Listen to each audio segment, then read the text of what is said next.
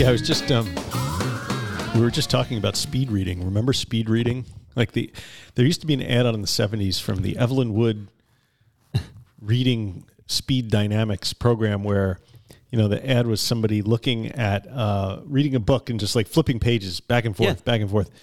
And I was never able to discern if speed reading was actually bullshit or if it was something that you could actually do. I think it is something you can do, and I became obsessed with it too as a child because, like my son Noah, we have that ADD thing where I mean, probably a lot of you have dealt with this. I know somebody else has, where you're reading the first sentence, and I would read it, and then I'd have to start over, and then I'd read, and then my mind would wander, and I could not read to save my life when I was in school. So I saw one of those. You probably appreciated Hemingway more than Dostoevsky. Yeah. Yes. Well, I mean, Hemingway's short, pithy sentences strung together in an incredibly boring way, if you ask me. I'm not a Hemingway fan. I couldn't even get past Hemingway, especially as a 12-year-old. Oh, too many syllables? Yeah.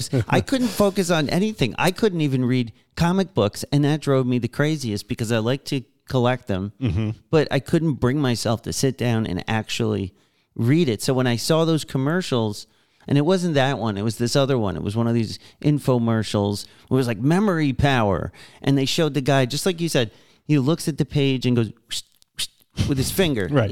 As though, right. And like I was just, all I wanted in life was to be able to read and remember it, you know. So that was it. Never happened. I think some people are able to do that. The reason I bring it up is because, you know, we're having a guest on today. It's Suki Jones, the great Suki Jones, who is a yes, finally. She wrote a memoir called "See Swallow Me." It's an addiction memoir. She was a former model, actress. She's a writer. She's on the cover of the harm book. Reduction. But I would call her a current model. Yes. Okay. But we're talking about speed reading. Yes. because her book does not currently exist on audio. Yes. Which is how Nat and I tend to consume our media these days, just simply because of the lack of time and so forth. So we were both forced or compelled. I wouldn't say forced because I wanted to read it, but we were compelled to sit down and read the book the old-fashioned way by turning the pages and having our eyes go from the top to the bottom of the page. It was a unique experience. Well, I haven't done that in a while. Well, because you can't do 10 other things. And I've gotten so accustomed to doing this thing while doing that thing and balancing another thing. And if you want to read, at least for me, I need total silence. I have to focus on it, and nobody can make noise, but it takes all of my attention. I'm interested to see if we actually retained more than we would have had we listened to it. But I don't know. Maybe Suki will put out an audiobook at some point. I'd like to read it. Do you think that would be weird to have a man reading Suki's book? Yes, I think that would be incredibly weird and also really opposite to kind of the theme of the book in some way. I'll do a random sample of what it would sound like. This is from See Swallow Me, page 97, randomly chosen. The next morning, I wake up with a terrible hangover. See? Are you going to read it sort of like in a half woman's voice, though? No, I think that would be the next morning, I woke up with a terrible hangover. My head feels heavy, full of unsettled cement. Wait, that does not sound like Suki. I'm not trying to say. I'm trying to give it like what it would sound like. See, she should read it. I think she has a good voice. I think she is going to read it at some point. It wouldn't sound good if I did it in a voice. No, it wouldn't. No, it'd be dumb. Or what if they got someone with like an Irish accent, just really throw everybody off? It would be a struggle. It would be a struggle. You know what else is a struggle? Staying sober. Alcohol addiction. Yes. So if you struggle with alcohol addiction, you've likely tried to make January 1st your sobriety date at least half a dozen times. And it's January 31st today, isn't it? Something like that? Or 30th? The 30th. Jesus, I ran out of money early this month. Me too. Crap. If it stuck, great. And if it didn't, you're not alone. The reason most people struggle with keeping their New Year's resolutions is because they lack accountability. After all, who would really know if you cheated?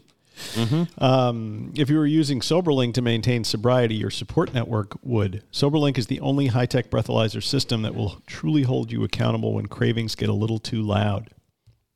Here's why it has our stamp of approval. You'll test you'll test at the same time every day, eliminating testing anxiety. My son is taking, he took 2 SATs and he's taking the ACT in 2 weeks. Talk about testing anxiety. Does he have testing anxiety? Yeah. Yeah. He's a little, because, there's a lot riding on these tests, Yeah. Anyway, true. so if you have SoberLink, you won't have any test anxiety. You're not taking the SAT. You're trying to determine whether you're too drunk to drive home from the bar. Anyway, the devices have built-in facial recognition, so it knows it's you testing. Tamper sensors flag any attempts at trying to beat the system, and friends and family receive instant test results, helping to rebuild trust and prevent relapse. So invest in yourself this year. Visit www.soberlink.com/middle-ages. Middle-ages. To sign up and receive $50 off your device. And Mike will. Fuck you. Your ages. Yes, thank you, SoberLink. Sponsored by SoberLink. SoberLink. RMA, sponsored by SoberLink. That's right. And tell us your SoberLink story. If you have one. Did you get a SoberLink out there in Monksterland? If you did, write us. Tell us what your experience was. We know that G Money Smooth had a great experience, and he's talked about that on the show. Great experience. It was the best thing that ever happened. Like a great experience. I mean, every time we talked to him about it, he was glowing with love. He was like, this was it. But really, he said he really got accustomed to using it and relying on it, even long after he was compelled to do so. I think if you're using a SoberLink device, the term great experience is not something you've custom. Why not? Why can't we maybe your life isn't such a great experience at the moment. And this is one of the best. I mean, if you're in a rut and you got to do this anyway, you might as well do it in style with SoberLink. Right. It fits in your pocket. You can. It's not just some breathalyzer you buy off the shelf. You can't buy it off the shelf. You can even use it in front of your kids. That was last year's copy. Oh. I guess they didn't like that one anymore. I liked it. So SoberLink, middle-ages. Thank you, SoberLink. So last weekend. So first of all, let me just say this time. Wait. What? Wait. Before you go. Okay. Yeah. And we're back. Welcome to Recovery in the Middle Ages, the podcast about two middle-aged suburban dads in the pursuit of life, love, and recovery. I'm Nat X. I'm Mike R. And boy, do we have a show for you. Boy. Today on RMA, the great Suki Jones, author of See, Swallow Me, joins us to discuss her book, her work, and her life. All this and more today on a very special edition of RMA. And welcome back. Can you finish your thought that I so rudely interrupted you? Well, no, I mean, this is what you're supposed to do. Right. Read the thing. I know, I forgot. Okay. The thought. I have a couple of thoughts. Let me talk about the first thought I have. Yes. I went to a funeral last weekend. Oh. And weirdly enough, I was listening to Dopey last weekend, and Dave said that he went to a friend's fiance's or something, brother-in-law's funeral of a old guy who was from a big Irish family. And I, too, went to a wake of a guy that I knew who was a friend of mine's dad who passed away, big Irish family. I wonder if Dave and I were at the same wake. Imagine. Isn't that be weird? It's possible. Anyway, it's always very strange for me when hands reach out of the past and tap me on the shoulder. You know what I mean? Mm-hmm. So this was a friend of mine who I kind of grew up with out here, and then we ended up at the same college. And she, she's a professor at a college now out in Pennsylvania. Mm-hmm. Our lives took different trajectories, but went fairly well. Mm-hmm. And we stayed in touch, and every year or so she has a big blowout out at her compound out there in Pennsylvania. Oh. And so I have gone in the past. I've kind of skipped the last couple of years because it really is just sort of mostly a drunken bacchanal. And I like to see everybody. I kind of I'd get bored and I just kind of blow it off. But anyway, it was good to see her at the wake. Unfortunately, it was her father who died. Oh, so yeah, that was not so good. Yeah. But anyway, a couple of days before the funeral, I get a call out of the blue from a woman who I went to college with, who is asking if she could stay at the house for the funeral. And, I had to think a second about that because this is a person that knew me back when times were Different.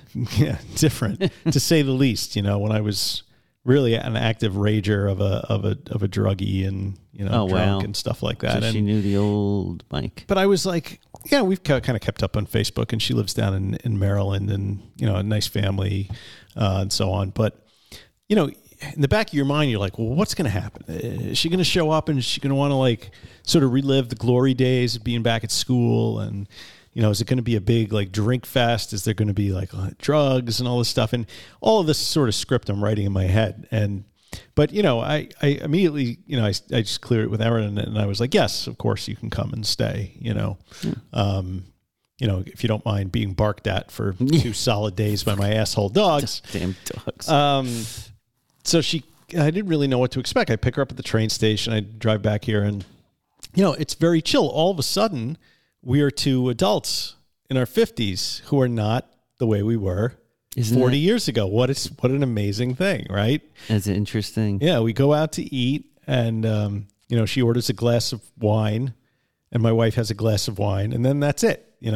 They had a glass of wine. That was and it. She's like, yeah, I haven't had a drink in like, I don't know, 6 months, whatever. She's like, I just don't like it. It just gives me a headache, But she does smoke a lot of weed. Yes, that is and, a trend. Yeah, it's a thing. And, she mostly takes edibles to sleep because she has insomnia, and she knows these weed farmers, and she goes to their house and makes the edibles with them. Oh. Sort of like a farm to table sort of weed thing, right, if you will. Interesting. So we have a nice chat. We all go to bed early, like 9:30, 10 o'clock, because, we're old. And the next day I get up, Erin has to take Ben to something at a high school. So I go to the funeral with my friend, and we're sitting in the car, and because we got there a little early and it was 5 degrees out, and she's telling me more about the edibles, and I'm kind of, yeah, okay, and then she's like, well, do you want one?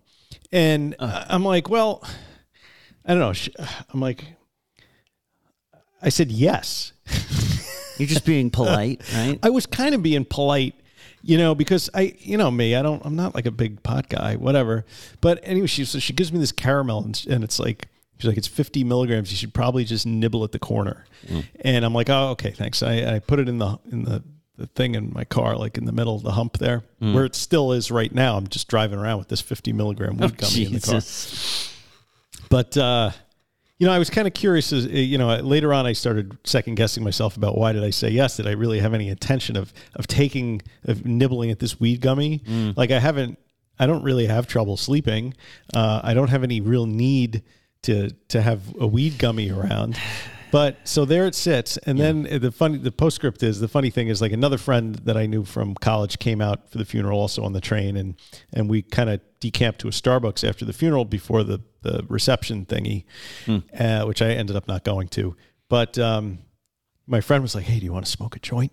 And I'm like, I definitely do not want to smoke a joint. No. Wow. Thank you, though. Isn't it weird? It's all like we're teenagers again, because now it's legal. So everyone who used to be like, it's weird. A lot of people in their 50s, all these Gen X folks are like smoking weed. Like it's, because it's easier on the body, I guess. Yeah. And it was like such a forbidden fruit when we were kids and teenagers, at least, Yeah. It was such a big deal. And you remember there was like when an artist or a musician would come out and be like, legalize it. This was like a rally cry to the rebels out there. Like, nuts to the system. Right. Pot. Nuts. Make things out of hemp. I remember going to Lollapalooza in 1994, and it was very popular. Everything was, this is made of hemp. And look at this thing I sewed out of hemp. Right. And somehow that was like a middle finger to the system. And now the system is, packaging, branding, and selling you whilst charging taxes. Yes. Everybody's getting rich off it. The government, everybody. The rebellion is over, guys. This is as a role playing now. Yeah. You're just another corporate shill. Yeah, it was weird. I was like, I guess I could smoke this joint and then go to the open house at my son's high school. I can't even imagine. You play the tape forward, and you're like, nope. Why would I on a Saturday afternoon? I'm going to smoke pot and then go do this thing. Yeah. It's kind of it's a slippery slope. Is it though? It is. See, that's what everybody says, that weed is the gateway drug. Well, I don't know if it's a gate. Yeah, I mean, we think it's a gateway, or I do. You do? I mean, the way it used to be, it certainly was, because where did I buy marijuana or weed if I wanted it? You're going to a drug dealer. Drug dealers typically lead to other drug dealers. Or like meeting a dangerous felon isn't as safe as going to buy your weed in Farmingdale from the dispensary. You know what I mean? So it sort of keeps you out of that that criminal element. And I think that could have been the gateway, but now that it's totally above board, basically, it's like maybe it's not as gateway as it used to be. It's sort of redefining what's meant by a gateway, I think. Right. I think the idea of the gateway is like if you start smoking pot, you're going to, wind up with a needle in your arm shortly thereafter. Maybe it was a pattern of behavior that would be the beginning of developing. So it just maybe. But if weed didn't exist, you probably would have ended up at the heroin anyway. It was just the lowest hanging fruit for someone who wants to, use drugs or all of that. Yeah, I'm hearing a lot about my business partner is a clinical psychologist, and sometimes he tells me about, anonymously, of course, he doesn't no names or anything. Some of his the intakes or the sessions that he has, interesting things come up, and one of them is he says he's getting a lot more people who they're treating smoking pot or taking edibles like it's completely benign, and then acting totally confused when they're fighting depression all of a sudden, or they've lost their motivation all of a sudden. And he's like, it's funny. He goes, they really, and he's not like sober. He's not against responsible use of THC, but he says he's noticing a pattern in his patients that they're smoking more or they're taking more, and it's having a negative effect on their daily life. But because they've been, so like brainwashed to believe like this is nothing, it's just like a glass of wine, no big deal. He's like, it's just not true. Like from a clinical perspective, this is a psychoactive substance, and it does have effects that have a rebound effect, side effects, and they have withdrawal, and it changes your brain.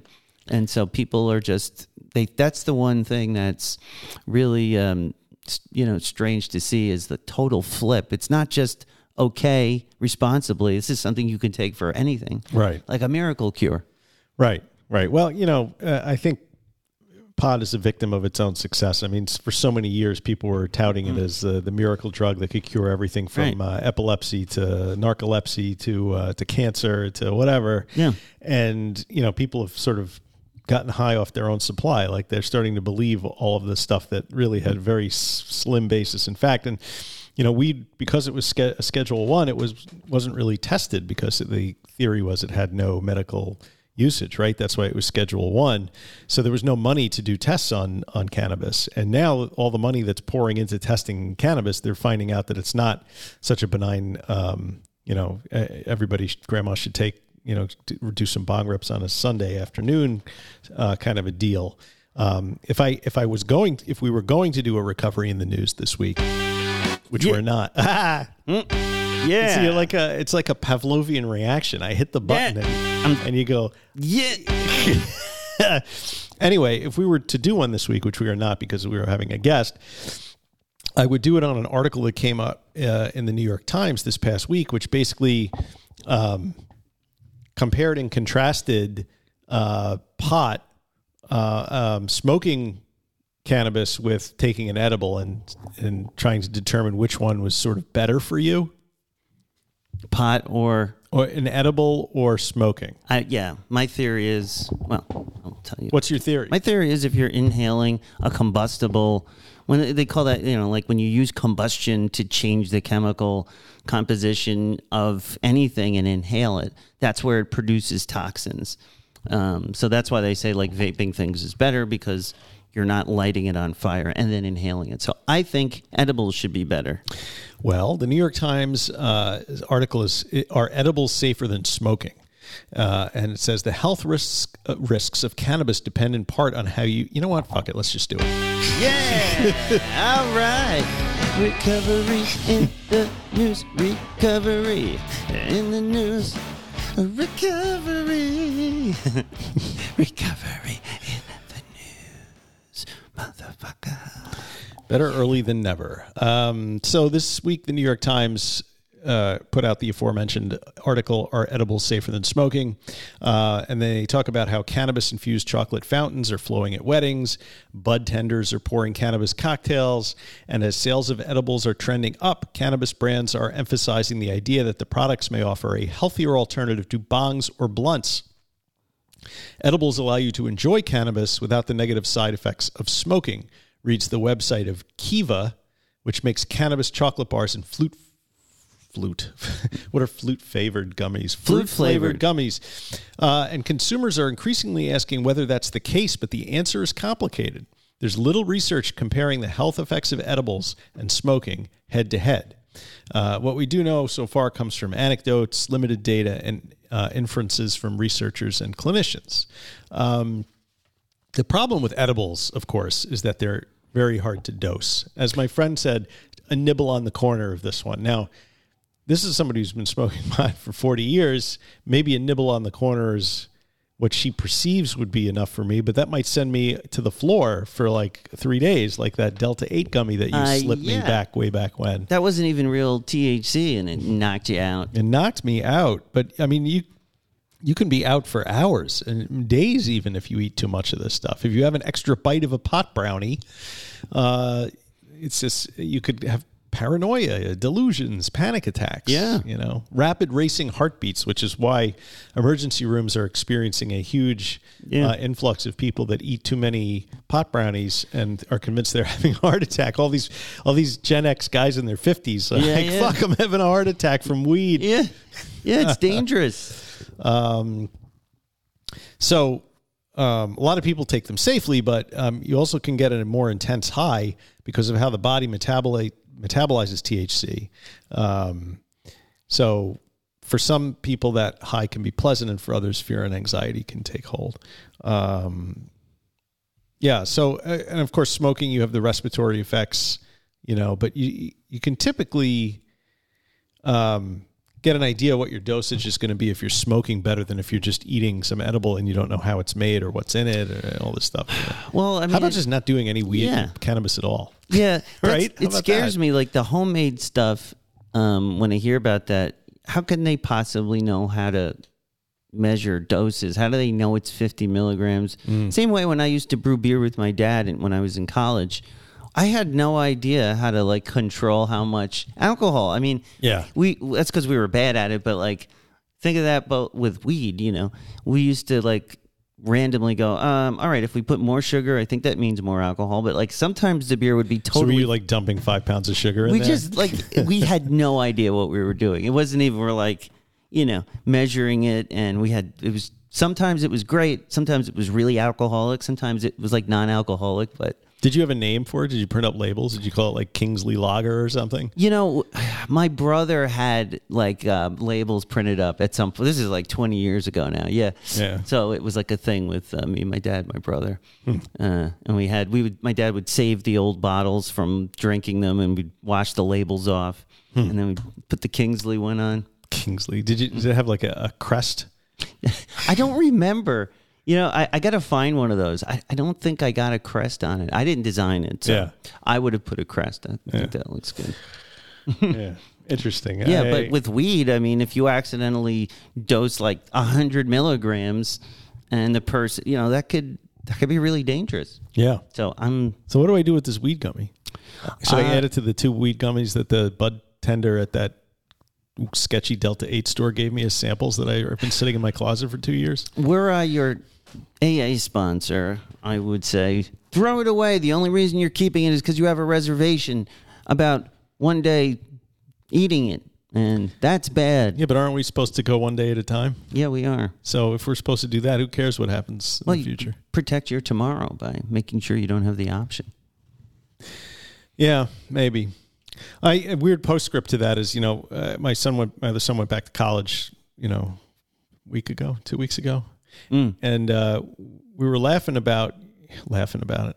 Because when I first quit, one of the main reasons I did is because he was starting to get into drugs and stuff. And I felt like I would have no credibility if I was still drinking and smoking pot. But he found my weed, remember, in the safe and all this stuff. And so I had to take the weed that I had and hide it in the garage. Remember this? Yeah. Do you still have it there? Well, I was cleaning up. I was putting the Christmas decorations away, and I thought that I had thrown it away, but apparently I hadn't. It was still sitting up there. So now I have this bag of bud from a dispensary in Massachusetts that's 4.5 years old. Oh. And it's just in a bag. And like why keep it? I don't know. An emergency or... Yeah. What happens if society breaks down? I'll tell you, there's a dark side to this way of thinking that I experienced. So as I mentioned on a previous show, January 4th was the anniversary of the OD, the event. And I don't know if I told this part of the story. I think I did originally. So what ended up killing me was little bags of fentanyl that were mislabeled, you could say. It was supposed to be just regular deceptive advertising. Heroin, right? So I had 10 of these little, I guess they were a tenth. The whole thing was a bundle, which is 10 little bags. So 2 of those were what killed me. And then there was 8 left over. Mm-hmm. And I remember I hadn't, like before I had died, so to speak, I had like hidden those somewhere in the store. And after everything happened, of course, that wasn't the first thing on my mind miraculously because I was so out of it. But once I had gotten back to work and I was back in my shop, I was cleaning up in the back, and I found those. I found 6 or 7 of them. In other words, the cops nobody had found them and removed them. And for a period of time, I remember looking at them. Even after my right arm really didn't work, I had these horrific consequences legally and just in every sense of the word. And for some reason, I took them and I said, you know what? And I put them and I said, just in case. Just in case. And I put them on the top shelf in the closet. And I basically forgot about them because I had a lot to deal with. And until, I don't know, I finally stopped everything on the 18th, but there was weeks had gone by, and I started to think about them. One time I looked at it, and I started thinking, look, why am I keeping this? This is going to kill me. And I came up with all these end of the world scenarios. I was like, well, this is a really powerful substance. This is like, what happens? I could treat people who are hurt with this. You know, I could anesthetize people's pain. Right. What if the world falls apart? Zombies are everywhere. And I'm with one of these like local, militias, and somebody gets shot. And hey, who's got a painkiller? Yeah. Hey, I still have some fentanyl from the before time.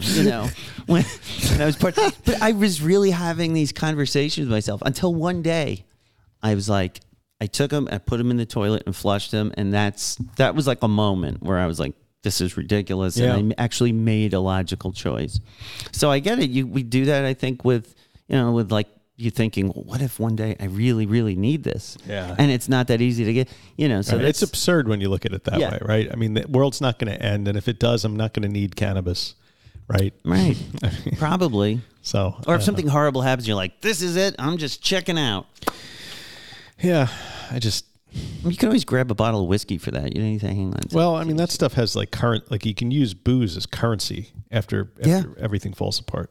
Which should be probably next November. That's the thing. I'm going to hold on to the weed until after the next presidential election. At the very least. And then I'm going to get rid of it. And pick up some cartons of cigarettes because, everybody knows, in jail at least, you can trade them for anything. Wow, if you want more soups or honey trading buns. Cigarettes for food, that's messed up. Yeah, there's a guy in Cell Block C that makes amazing lean. It's just a jailhouse drink. Oh, yeah. I heard about this stuff. Yeah. Or Pruno. Pruno. Yeah. Make it with raisins and so you can trade commissary. Yeah. You can trade your bottles of whiskey or cartons of Newport cigarettes and get yourself. Why do they have to be Newports? Because those are the best ones. Those were worth the most in rehab. We used to call them in the Bronx when we smoked and we were in between hits of crack. You'd be like, hey man, you got a chest breaker? We used to call them chest breakers because it hurt. Yeah. So hang on to those. Yeah, in rehab. there were different kinds of cigarettes that had different prices. Some guys would have a bag of what they called loosies, Right. which were Sure. loose cigarettes they would get from the Indian reservation. Right. Native You could American buy those at the reservation. bodega in the Right. Bronx. Yeah. And then some people had the foresight. It wasn't their first time in rehab, and they would bring cartons of Newports. And man, those went for $20 a pack. Now that doesn't Back sound then. like much today because that's what you probably pay. But yeah, that was at least a 400% markup. Yeah. And Yeah, when me and my friend helped this guy Jay rob the bodega in the Bronx, we got paid with a carton of cigarettes, a carton of Newports. It was like the best thing ever. oh my God, I started to like Newports. Yeah, well, there was that little extra something you got, like the minty fresh breath Yeah, from. give you that extra kick. Yeah.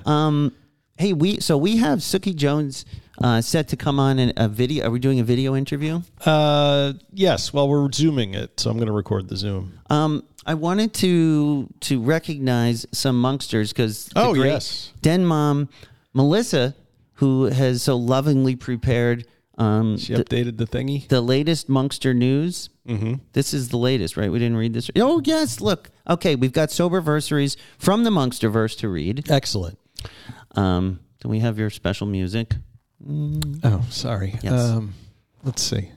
Recovery in the Middle Ages would like to recognize the following Monksters for their dedication, hard work, and inspiring sobriety.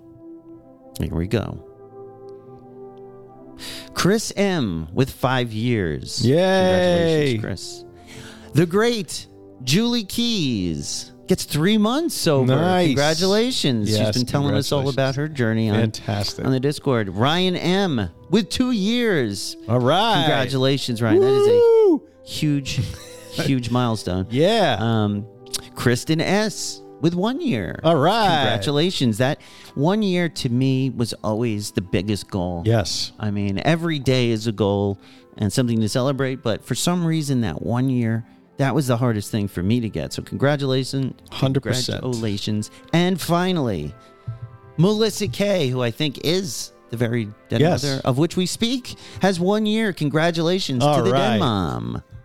Congratulations, Monk. Congratulations, guys. You're an inspiration. It is a huge accomplishment to put together any time, Yeah. especially these long times. It's amazing. And, you know, for somebody that's really been struggling, putting together 2 days, a week, 24 hours should be celebrated because it's hard and you did it.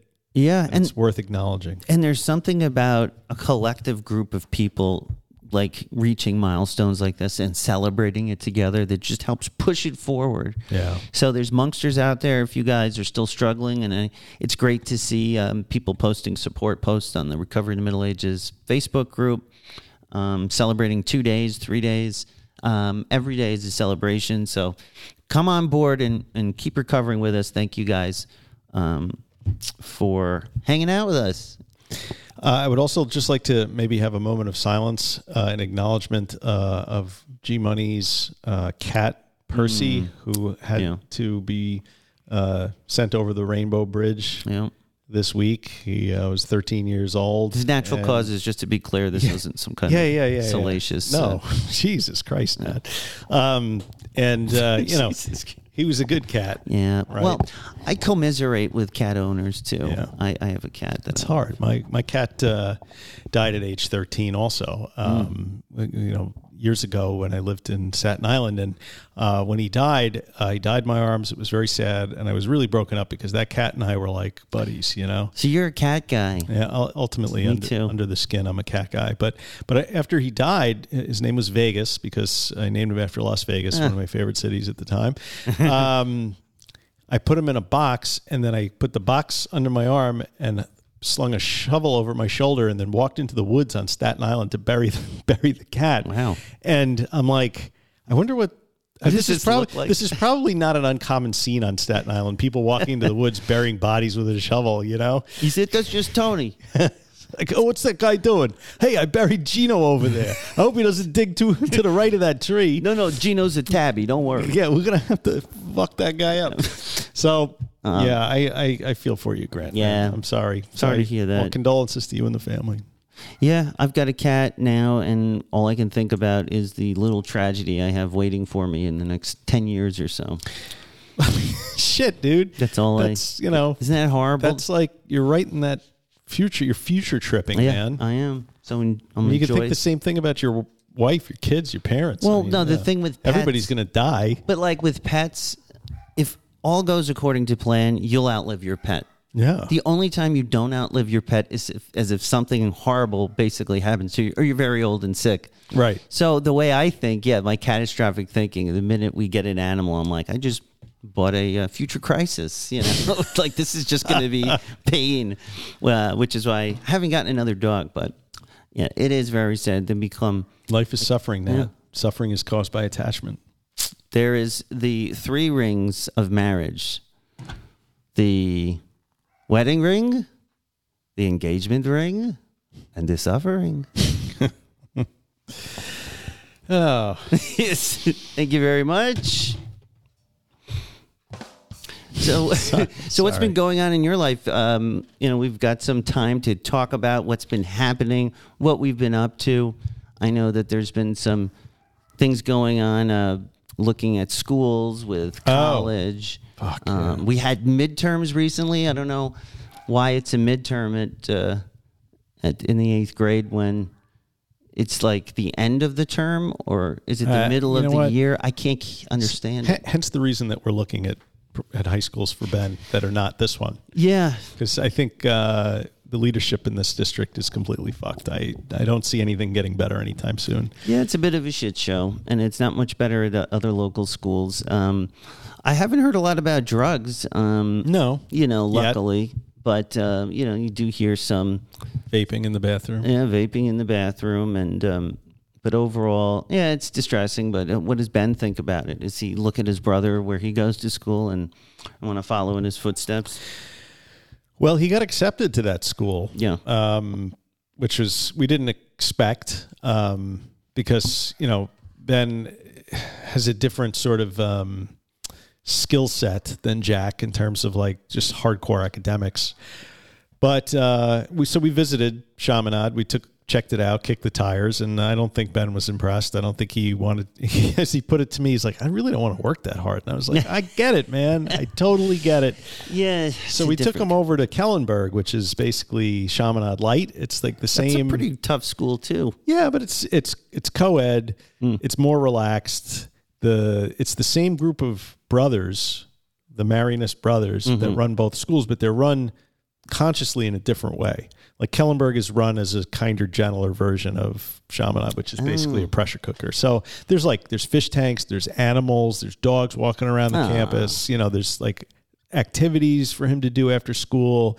It's not so hyper focused on academics, and Ben is not hyper focused on academics. So it's like I think it's going to be a good fit. But we of course we struggle with the tension between taking him out of this environment.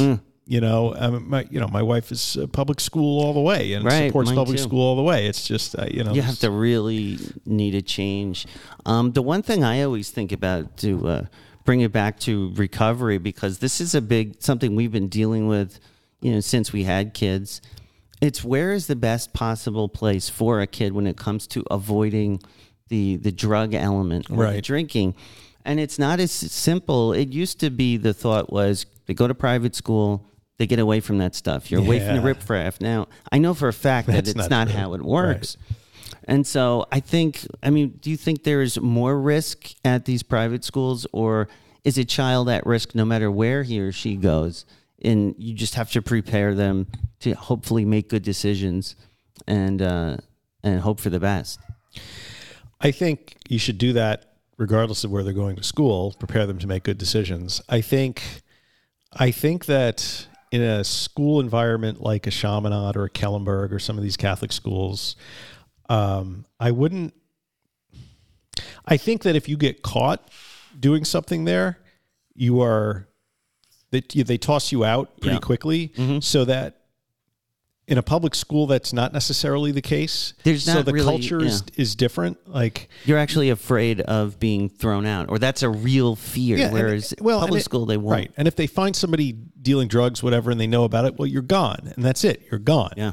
Which means that maybe there's less of that stuff to worry about at a parochial school. Although I bought my first couple of joints at Chaminade, like when I was 17, from a student who was sitting right in front of me. So, of course, it's there. Well, yeah, like when I left public school in the 9th grade, I hadn't really even seen pot yet.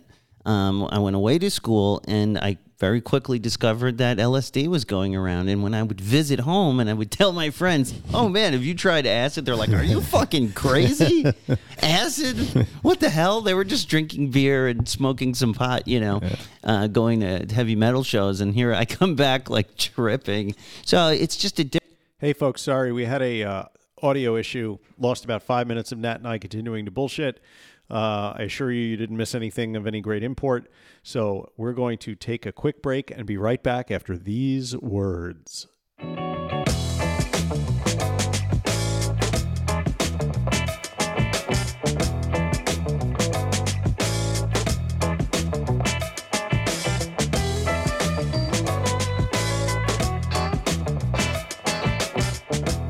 And we're back. We're back. Hello. Hi. Hello. So we're still T-minus 10 minutes to Suki, but I figured in our virtual reality, like when you listen to this, it won't be 10 minutes between now and when we start talking to Suki. Right. Right? Right. At least I don't think. Anyway. It'll seem like instantaneous. So Suki's book came out last June, 2023, I think. And it's in this dark, harrowing, and gripping memoir, which details a drug addiction that almost killed her, Suki Jones writes with a raw immediacy and refreshing candor about not only being dependent on drugs, but keeping that dependency a secret from her family and friends. Set against the backdrop of the Bay Area in the early 90s, Jones balances motherhood and modeling with deft precision, but behind the scenes, she was falling apart and roaming the night with... Who writes this stuff? With punk rockers, metalheads, and sometimes even strangers, just looking for her next fix. It's very cinematic. It is. I heard the book was cinematic. A ferocious memoir about broken family history, sexual abuse, and debilitating addiction. See, swallow me. See, swallow me. We have to ask exactly. How do you, which emphasis on which syllable? It vividly wanders through the decade with a fiery resolve, which ultimately reveals how Jones survived when she shouldn't have. See, swallow me. See, swallow me is a powerful and redemptive tale of resilience. I fucked it up. With resilience and ultimately redemption. How it is, how it was. And I actually really enjoyed this book. I got to meet Suki at DopeyCon. Yeah. So it was cool because she had a table there and she was meeting and greeting fans and telling people about the book. She just sat behind the table and was like, hi, I'm Suki Jones. Yes. Yeah. And I met her and she knew about the show and I knew about her from Dopey and stuff. And it was really cool. And she was excited to do the show. And it just took us some time to get our shit together. Yes. Well, she came to the Monkster West. Yeah, it's so cool. We went hiking in Muir Woods. So Suki is in the Monksterverse, and I think you guys would really enjoy this book. It's a good read. It's a fast read. It's exciting. It moves. It's poetic. Yeah. And it's a true story of how it is, how it was, and how it could possibly be. Or what is it? Experience, strength, hope, redemption, recovery. The hero's journey. The hero's journey, once again. I'm beating that dead horse. All right, so hang on, folks. I'm gonna get the Zoom working, and and then we are gonna do our best. We're gonna do it. Hang on. Recording in progress. Suki, can you hear us? I think you are muted. Oh, we want to hear you. Yay! Ta-da! Thank you. Hey, listen, I'm going to apologize for getting you up so early. Okay. Apology accepted. It's weird because I deal with a lot of for work, I deal with a lot of California folks, and it's always the other side that I have to get on calls at 8:00 at night, and it annoys me. So I imagine it annoys you to get on a call at 7:00 in the morning. So it's okay. It comes with the territory. I'll survive. All right. Well, thanks for agreeing to come on and talk to us. I finished your book, 2 days ago. As we were texting to set up this interview, I finished it. So it's somewhat fresh. Quite a harrowing tale, a dark, harrowing, and gripping memoir. Harrowing. I had trouble saying harrowing. I was trying to read it out loud, and I kept saying heralding. This dark harrowing. It's a tricky one. Harrowing. It is tricky. You could say heralding, I guess. Heralding. I mean, if you wanted, you could say that. In this dark heralding and gripping memoir. Yeah, I guess it works. Anyway, quite a story. Sorry it took me so long to set this up. We got to run into each other at DopeyCon, which was really cool. And then I was like, oh, we got to get Suki on the show. And life just blew up, and I completely lost my focus. And but I'm glad that we finally got it together to get you on. Yes, yeah, it's good to connect. So I finished your book, and then I was listening to Mark Maron yesterday interviewing somebody, and he had a quote in there that just kind of hit me upside of the head, and kind of really resonated with me with reflection to your book. It was he said, "The monster I built to protect the child inside of me is hard to manage." Oh, I like that. Deep, right? So. Yeah. So that's a good quote. I like it. It's very accurate. It is because certainly in my case and Nat's case, the monster got really hard to manage. Yeah, and that's a really interesting point that kind of goes through the whole theme of the book and kind of everything we've been sort of exploring on the show. We've been doing a lot of on this show we do a lot of question asking and sort of exploring and trying to find out loud, what we really believe or what's true. And one of the things we keep coming back to, and I think for good reason, is adverse childhood experiences. And when we're talking about our own stories or someone else's, I inevitably look at the childhood, even if it's not 100% the main reason. It's been so important, understanding how that monster was created, or how did we cultivate the very thing that's destroying us, that's sort of part of us. And I think, your book really brings that to light, really painting the picture of how the childhood connects to some of the struggles you had. Yes. Yeah, it definitely was, a reason that I drank and used over. I think I can't really separate the two. And I think when I share 12-step meetings or do public speaking, that's something I always want to point out. I always want to share my background from childhood, because it's if you skip over childhood and you're just I was an opiate addict, you're missing out on there's all these details that led up to it, how I got there. And I think it's really important, even my dad's alcoholism, right? That's important in my story because it cultivated the addict that I became, Yeah, so. it's like a fine line we walk, and you hear this in the rooms or with other speakers, where we want to say, I'm not blaming my childhood. I'm trying to. I know that when I was doing the work in rehab and for the last the years after I got sober, a lot of it was taking responsibility for where we find ourselves, while also acknowledging the things that may have contributed to it. So it's kind of it's a fine line that we walk, I think, not blaming our parents or blaming our childhood still, but acknowledging how that might have shaped the way we're now coping with life. Absolutely. Yeah. I would totally agree with that. So when you sat down, when did you write the book? Because it came out, last year? It's almost a year old. It came out at the end of February in 2023. So did you write it just before, or is this something that you've been working on for it has a longer been in the period works of time? for so long. Yeah. It was a ridiculous amount of time, where I would work on it for a little while. I mean, at least a decade, a little more than a decade. For sure. Wow.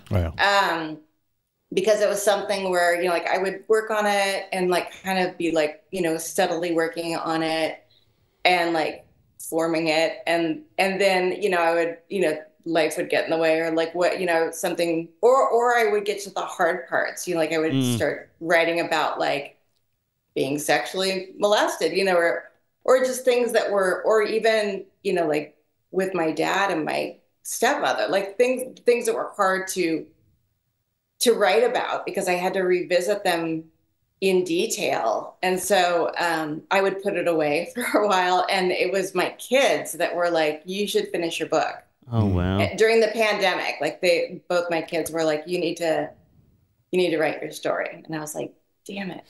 Yeah. Now I have the time. Yeah, now nothing else is happening in the world. Yeah. Now, they always tell us in recovery, one of the first things that they told me to do in rehab that I absolutely had so much trouble doing was journal, right? Like they would always tell us, you have to keep a journal every day, and how cathartic and therapeutic it is. But how different is that when basically this was like journaling, except now you're sharing it with whomever, it has your name on it. It's not anonymous. It's this, really helpful, it's a harrowing tale, right? But how does that change how it helps you? Is it more helpful now, like sharing it, or how does that make you feel, putting all of that private journaling basically out there?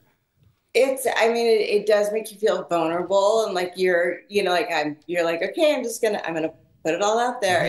So I've always written like all my life. So I had a lot of actual journals, like spiral bound notebooks that were, 25 or 35, like really old notebooks that I actually like pulled out, went through, napkins, scraps of paper, Post-its like stuck into journals.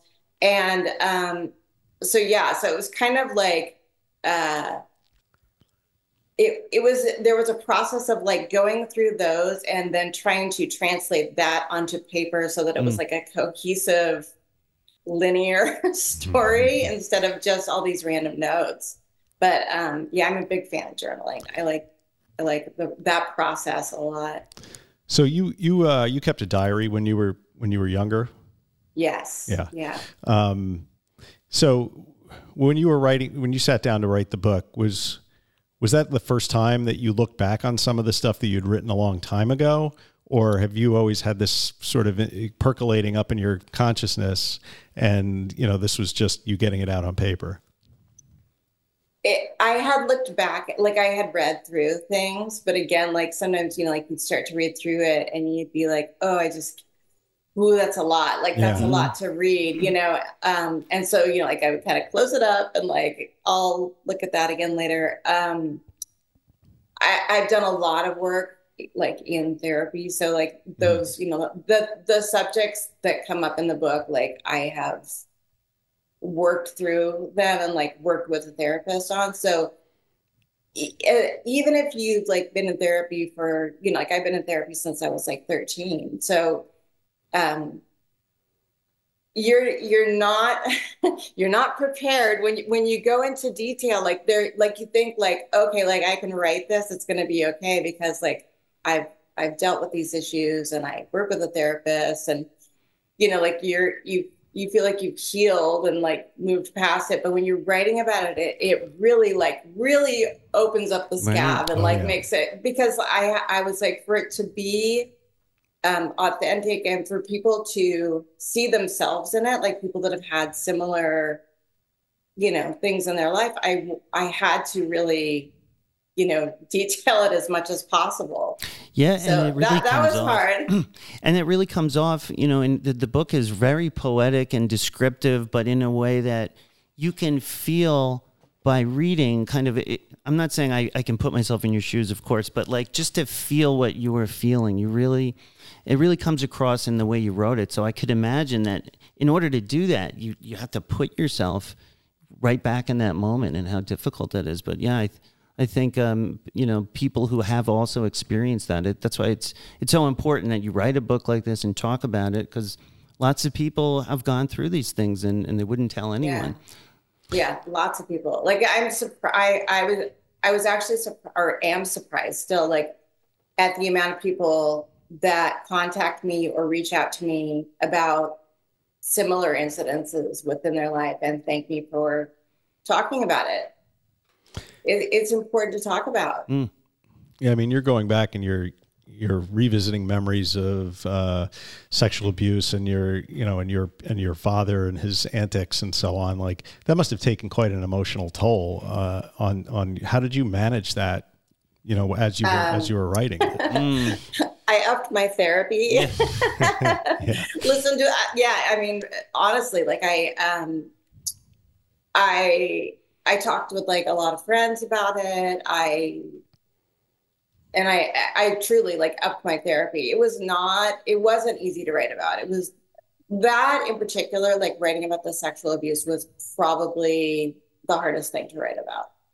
Yeah. So, I mean, is that openness sort of like a natural part of your writing process, or is it something you consciously had to embrace and had to sort of get out? Yeah, or you get used to it in 12-step too. Yeah, Sorry to right. interrupt, but it's a little different. It's like you get in that mindset after being sober so long, and how we're a little more comfortable. Like I used to say, like 12-step is sort of like the opposite of normal life, where you're trying to keep things from people you meet. In 12-step or in recovery meetings, you immediately spit the skeleton, out, and it hits the wall and everyone sees it. So, I mean, did that support your ability to like be putting this out in the book? Yeah, I think so. Like definitely. I think like just having the tools that I've learned in like both therapy and like 12-step were like invaluable like in writing this, and like just having people that I knew I could talk to about. I talked to my mom a lot about a lot of the aspects of the book, like writing it, which was that was hard. Like that was hard because like there were things like with my dad and like like that everything that went on between my mom and my dad, and like revisiting that with her was hard too, because it was painful memories to bring up with her.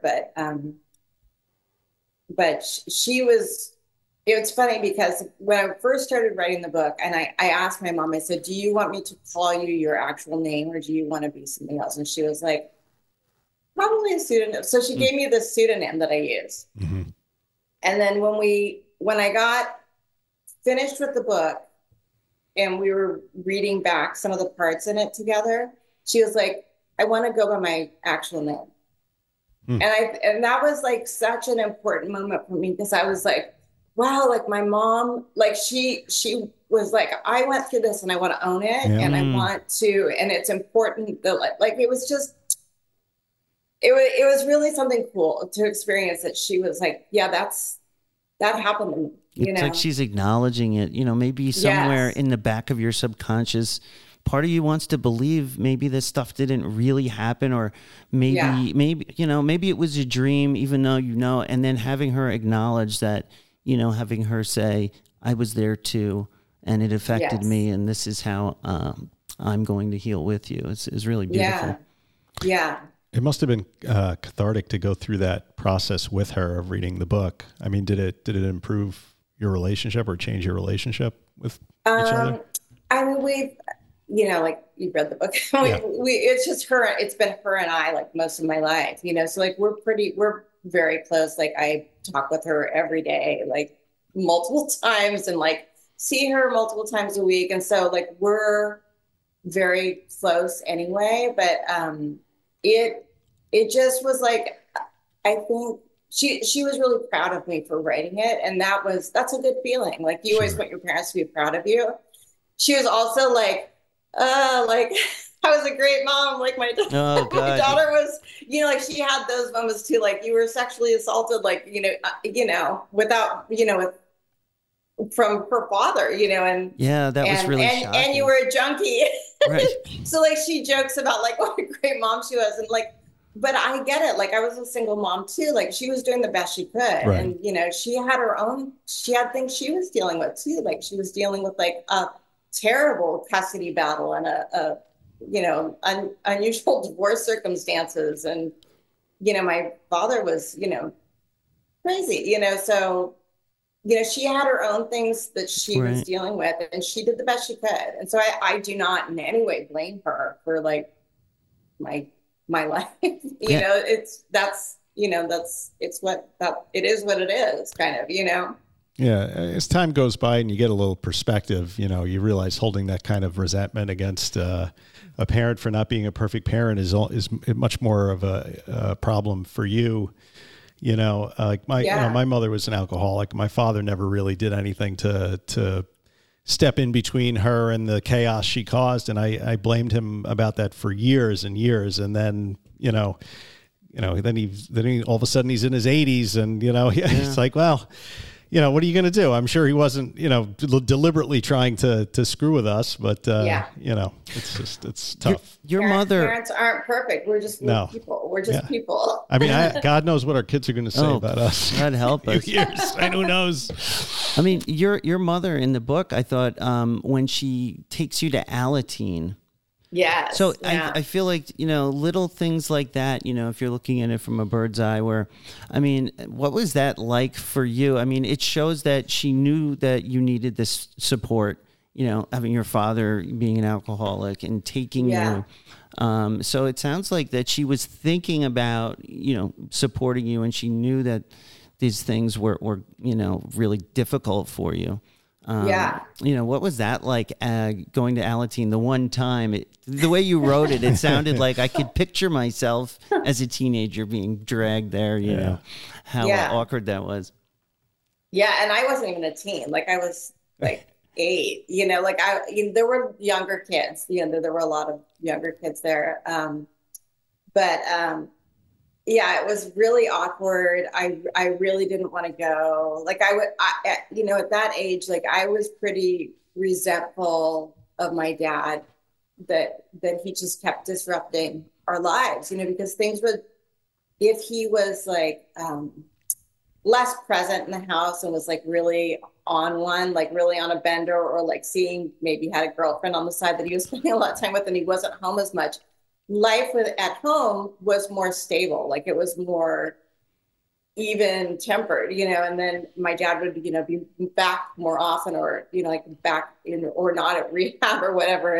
And things would be disrupted again. Right. So to me, like, going to that meeting as a kid was like this disruption. Like, I was like, oh my God, like, I have to do this thing because of him. Right, I was really resentful that I had to go, and I already felt different from like other kids, because like I didn't think anybody had problems like we had at home. Of course, that's not true. Like, everybody's got things at home, but not necessarily the things I had. but we all have. There's always things. Like, nothing's perfect. Like, it's not the way it looks on the outside. And so that was just like one more thing where I was terrified I was going to see somebody from school. Yeah. When you wrote that, I was thinking too, when I first went to AA, I was like, oh my God, what if I see someone I know? And then my sponsor time said, well, they're there for the same reason you are. So, and oh, right. But as a tween, how hard that must be to get that perspective. Yes. Yeah. So it was awkward, and we didn't go back. Right. That was it. So I was like, whew. But yeah. So we've sort of alluded to kind of the insanity that went on in your house when you were growing up, but for the benefit of people who haven't read the book, maybe we should kind of dip into that a little bit. Yes. Yeah. So you're in California now, but you were not always a California person. No, we were California in Nebraska. girl. So that's where you were raised. You were raised, born and raised in Nebraska. How long were you in Nebraska for? Until I was about 8.5. Okay, and there's a reason why you left Nebraska at 8.5. Mm-hmm. Yes. Yeah. My parents had like a rocky relationship, like the entirety of my life. So my dad's alcoholism progressed as it does, and he was drinking a lot, and he was also doing drugs, like apparently lots of drugs, and so he was getting more erratic, more paranoid, more just crazy, for lack of a better word, and was dating a woman that he was using with. And so they they ended up leaving, like just taking off for a while where nobody knew where my dad was. So this is while he was still married to your mother, though. Still married to my Okay. mom. And Right. he and this woman took off and were living in another state for like weeks and weeks. My mom didn't know if my dad was dead or where, like didn't know, where he was. And so then my mom finds out where he is, and then my dad ends up going to rehab for a brief stint, and then my parents end up separated and are going to divorce. And in that time, my dad decides that my mom shouldn't be alive anymore. Right. He decides that he wants to put a hit out on her. And so This is not an idle threat. I mean, he had a lot of guns and stuff. And he had guns, and and he had asked for the guns back, which, as a kid, like I didn't know that, but, I found out after the fact that he had come and got all his guns. I don't think from what I understand and from what my mom has told me, I don't think he was planning on killing her. I think he was planning on having someone else kill her. And he said something to you when that More really, than once. right. Yeah, I detailed it once in the book, but it was it's alarming. Yeah. When your father is dropping you off, I think he was in that scene and said something like, your mother shouldn't be alive. It's such a like, oh my goodness. What, what are you supposed to think, It was terrifying. And like, on top of it, like, he would keep me blindfolded unless we were at his house. So she couldn't find where you were. I thought that must have been so bizarre for you. You're getting in your dad's car. He's like, okay, put this blindfold on so you don't know where we are. Because your mother's crazy. And you're like, wait a second. Who's crazy here? Yeah. He was very clear that he was like, I don't want your mother knowing where I live. And, he would just, he'd be rambling about like just paranoid, crazy things, like you do when maybe you've been doing too many drugs and drinking constantly, And so he would blindfold me, and that's how I was, shuttled back and forth from his house that he had now with the new girlfriend. I'd be blindfolded. And, that's terrifying as it is, like that's scary as a kid. Like, and I'm like, yeah, you still trust him because he's your father on the one hand. I'm sure how mixed those emotions where you're like, oh, it's my dad, so I'm sure it's not that bad, but it's weird and I'm uncomfortable. Like that must have been I think I would safely say that I always had an amount of mistrust with my dad because he was so like, there was never like, oh, things will be fine because I'm with dad. Like, he would, like it was more like, it was always concerning. If it was just me and my dad, like, cause he would want to go, oh, the bridge is out. Let's see if we can make it across or it's, right. Or chasing tornadoes or storms. He had a police radio in his bedroom. And so like, that was fun for him. Like he would want to go out in the car with me and like, go chase whatever thing was happening. Wow. Or flying kites on the top of a building was another thing we would do. And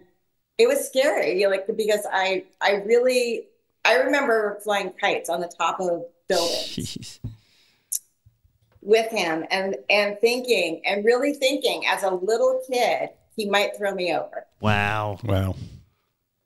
That's I mean, that's not rough. Like, that's not something you like retrospectively, I'm like, wow, like I can't even imagine putting my own kids in that sort of space where, where they would be that terrified, but, and he almost got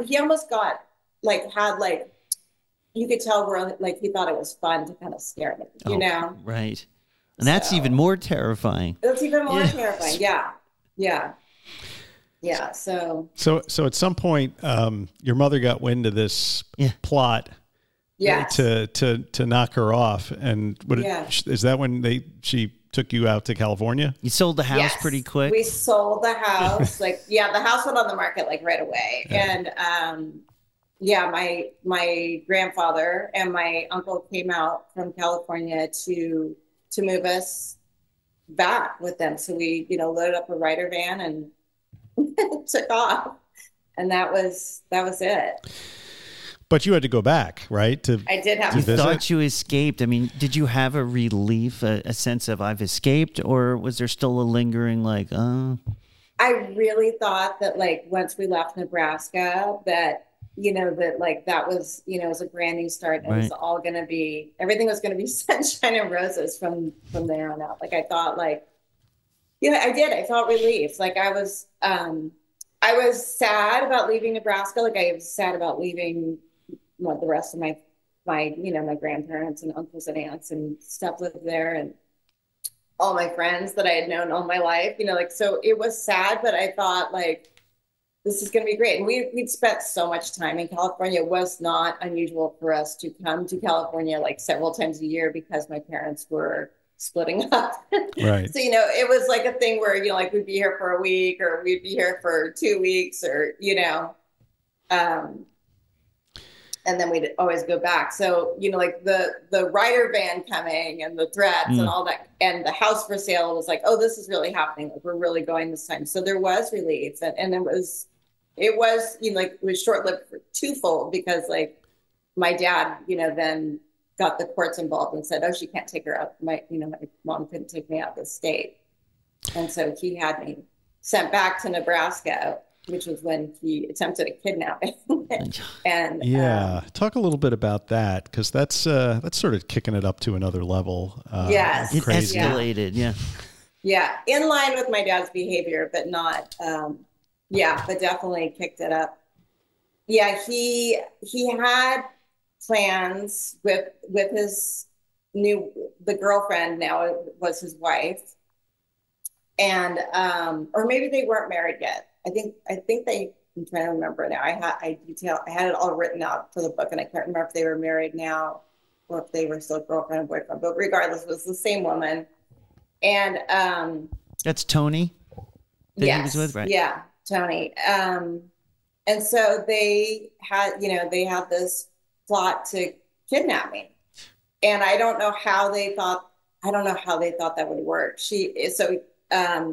They were drugging me, and and I could hear them talking periodically about like not me never going back, So I called my mom like during the middle of the night and told her what was going on, and so I got sent back to California,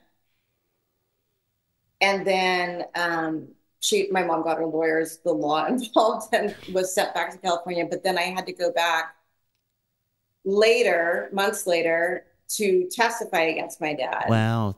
So did he get arrested for this? No. Wow. No, that's unusual. No, I mean, yeah. what was he drugging you with? Quaaludes. Yeah. Like the full lemon thingies? Yes. Yeah. And there were other pills I took too, but that's the one that I remember. I don't remember. I just, for some reason like that, I think because it said lemon on it, like it right. Stuck out to me. Yeah. And I remember it being kind of chalky and like, but I don't. Your allergy pill. That was how she's like, oh, I remember reading that and thinking, wow, that's really creepy. She's like, you have allergies and you better take this. And then waking up in the middle of the night, when you did and you run into Tony in the hallway. And she's like, oh, do you need a pill? Take a pill. And I was like, oh my God, my heart sank. Yeah. I mean, the whole thing is just so crazy because I guess part of the plot was they were going to squirrel you away to some family compound in the Appalachian Mountains farm. Or something. Like that. Go to the farm. How, you can definitely see how his mind was completely off his rocker because he thought he would get away with it, and and two, just the very idea of it.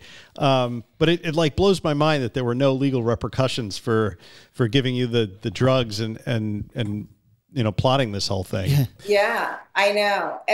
And he also, my mom and I were struggling terribly on top of that. And she was allotted $1 a month for child support also. So I don't know what. Don't spend it all in one place. Yeah, it was like a slap in the face, like it was just terrible. Like, thankfully, she got money from the house in Nebraska selling because that would otherwise, I can't even imagine. Like it was rough. It was a rough few years.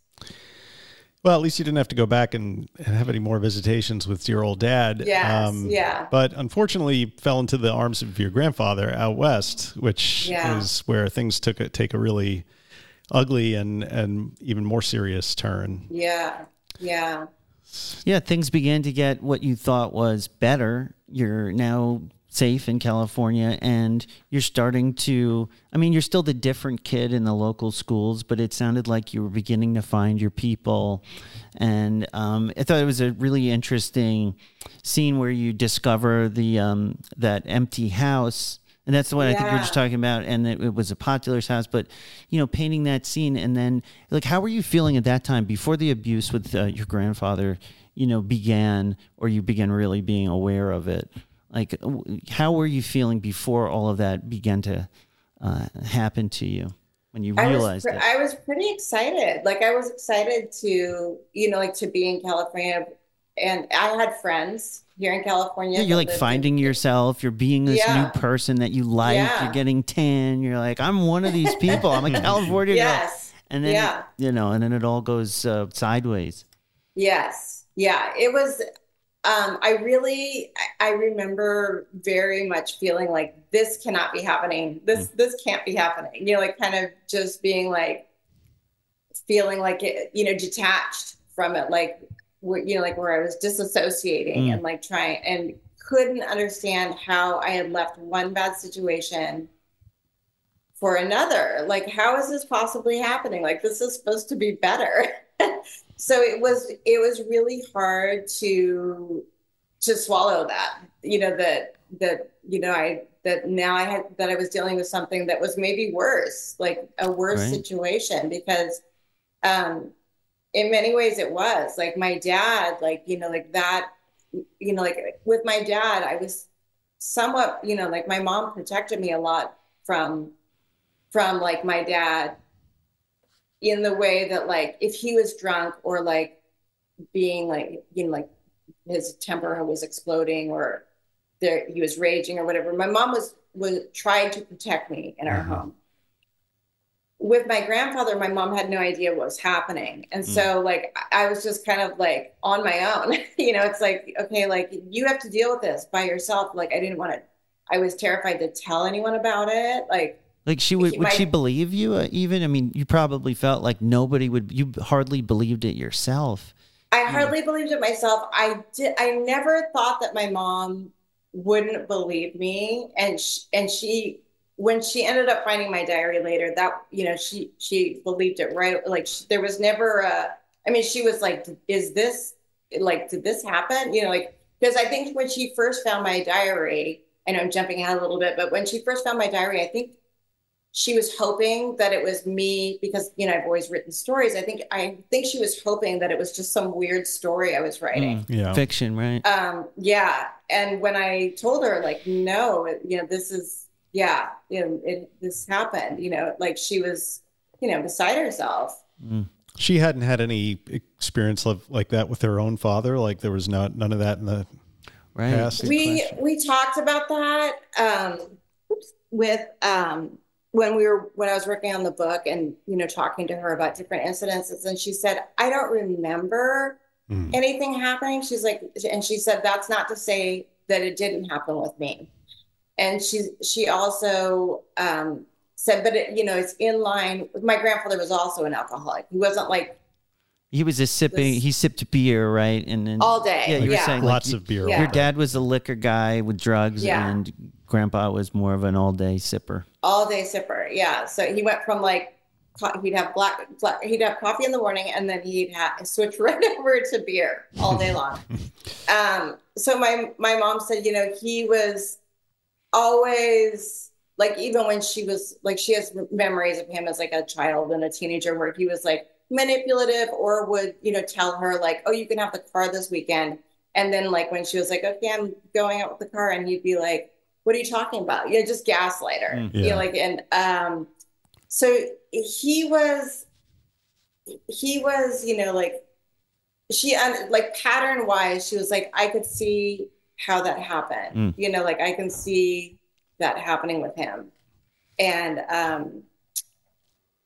so but it was still, I mean, that's a hard thing for a parent to have to deal with, I'm sure. Yeah, of course. I mean, so when she found your diary and was reading about it, was he still alive? Yes. Yeah. Yeah. And how old So, were you yeah. at that point? I was in junior high. Oh, okay. So it was Yeah. very, very Or fresh. I was just, I think it was the tail end of junior high. So that was just a few years after it ended. Yes. Okay. So it had ended. And so I did explain that to her. But of course, like she had questions, I'm sure. and, yeah. And I went into therapy after that because, my mom was like, oh, like you need to address this, we need to deal with this. Sure. And what was going on with your drug use and the partying and the friends? Like, where does this parallel what's happening with how you're beginning to become dependent on substances, or you're starting to use them to cope with these things? How does that fit into where all of this is happening? Yeah. By the time my mom had found the diary, I was already drinking and using. Like I had already found that as like a tool. Right. There's numbing the background, right? Yeah. So when I attacked my grandfather, he was The skin under your nails, that description was so like vivid and Yeah. I physically attacked him, and that was the last time that he tried anything ever again. And I mean, he threatened me. Like he made some huge threats. Like, and then he just from that moment on, he acted around me. He acted like nothing had ever happened. Like he realized that you weren't going to go along. You weren't acquiescing. You weren't numb. You're like, you said no. And it's, a miracle. Sometimes that makes an attacker more violent and but that, like, at least, you set that. We talk about setting boundaries. Well, that was the best way you knew how at that time. Yeah. So, and it coincided with me finding like the kids at school. Like that whole incident was kind of me coming into my own in a number of ways. Like, like I was starting to look more like a young woman, and like I was, making friends and in junior high, and like was starting to party, and like all of these things were, like I was coming into my own and like really like kind of, like vocalizing that more. And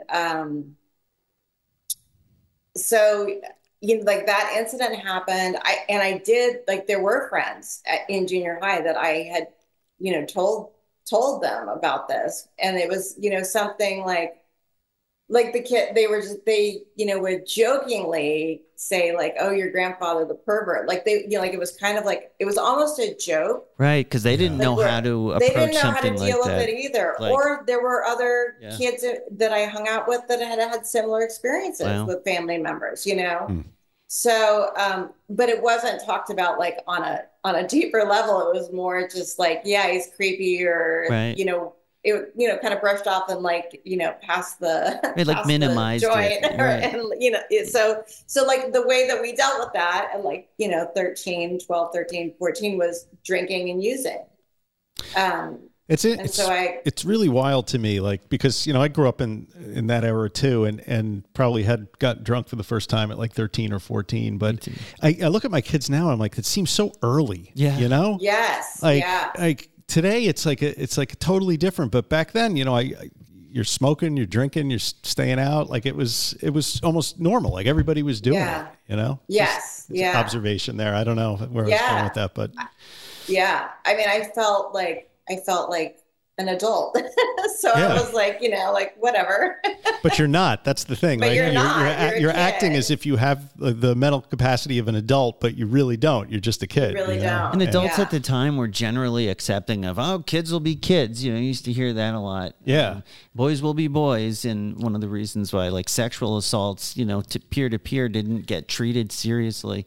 But I think that carried over to like the use and it was like the hangover from the 70s, the 80s and the early 90s. It's like that whole like drug permissive atmosphere Yeah. and everything. It's just like everybody drank young, everybody smoked pot. Yeah. It's just- And my kid now, my youngest is 13 now, and I look at him. He's like a veal. Like he doesn't he doesn't do any of that stuff. Like I know he doesn't. It's like crazy. Yeah, and my kids didn't do that either. But I think like I was, a cautionary tale for them because they were like, I don't want to go. I want to go mom's route. Yeah, that's part of just raising kids, and we talk about this on the show sometimes. Like, how do we inform our kids that like don't make the same mistakes I did without giving them all of the gory details and maybe telling them things that maybe it isn't the best thing for them to hear. My kids are 9 and 13, so it's a little bit early. But I mean, how does that help? How did that help with your kids? I mean. You said like it's a cautionary tale. I think a lot of parents don't know how to explain to their background to their kids or whether they should. Yeah. I've always been like really open with my kids about, I took them to 12-step meetings when they were very little. So they kind of grew up around that. And like, they were in the corners of the rooms, Yeah, I wonder if that's the best way to do it. Bring your kids to AA; they'll be fine. Yeah, I mean, listen to a bunch of those stories over and over. I don't know.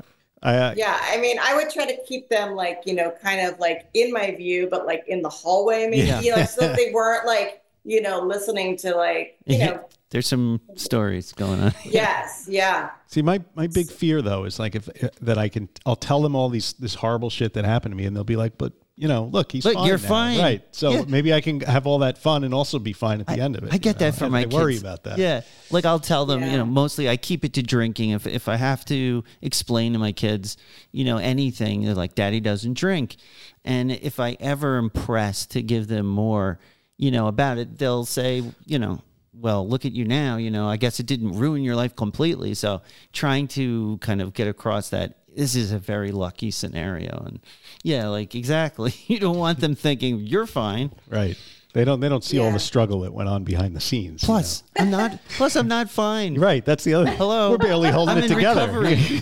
There's nothing fine about any of this. Not fine. So you get through junior high and all that, and I guess you discovered cocaine at some point in there because that resonated with me because I discovered cocaine as well in the 80s, and boy, did that change my life. Yes, You could say cocaine discovered you. It discovered me. We discovered each other. Yeah. Yes, yeah. What's funny is I gravitated toward like the stoner kids and like the party kids, and like I hated smoking pot. I hated it. Yeah. And I really wanted it to work because my friends were, that seemed to be the solution for them. Like they want to get high. They want to get high. And I was like, yeah, I want to get high. And I kept thinking like, why isn't it working the way I want it to? Because I had some, prescription meds that I did like the effects from, but I wasn't, as a junior high kid, but didn't particularly that feeling didn't translate over to pot. And so that was like too much thinking. It was disappointing to me. I wanted it to feel like the narcotics did, and it didn't.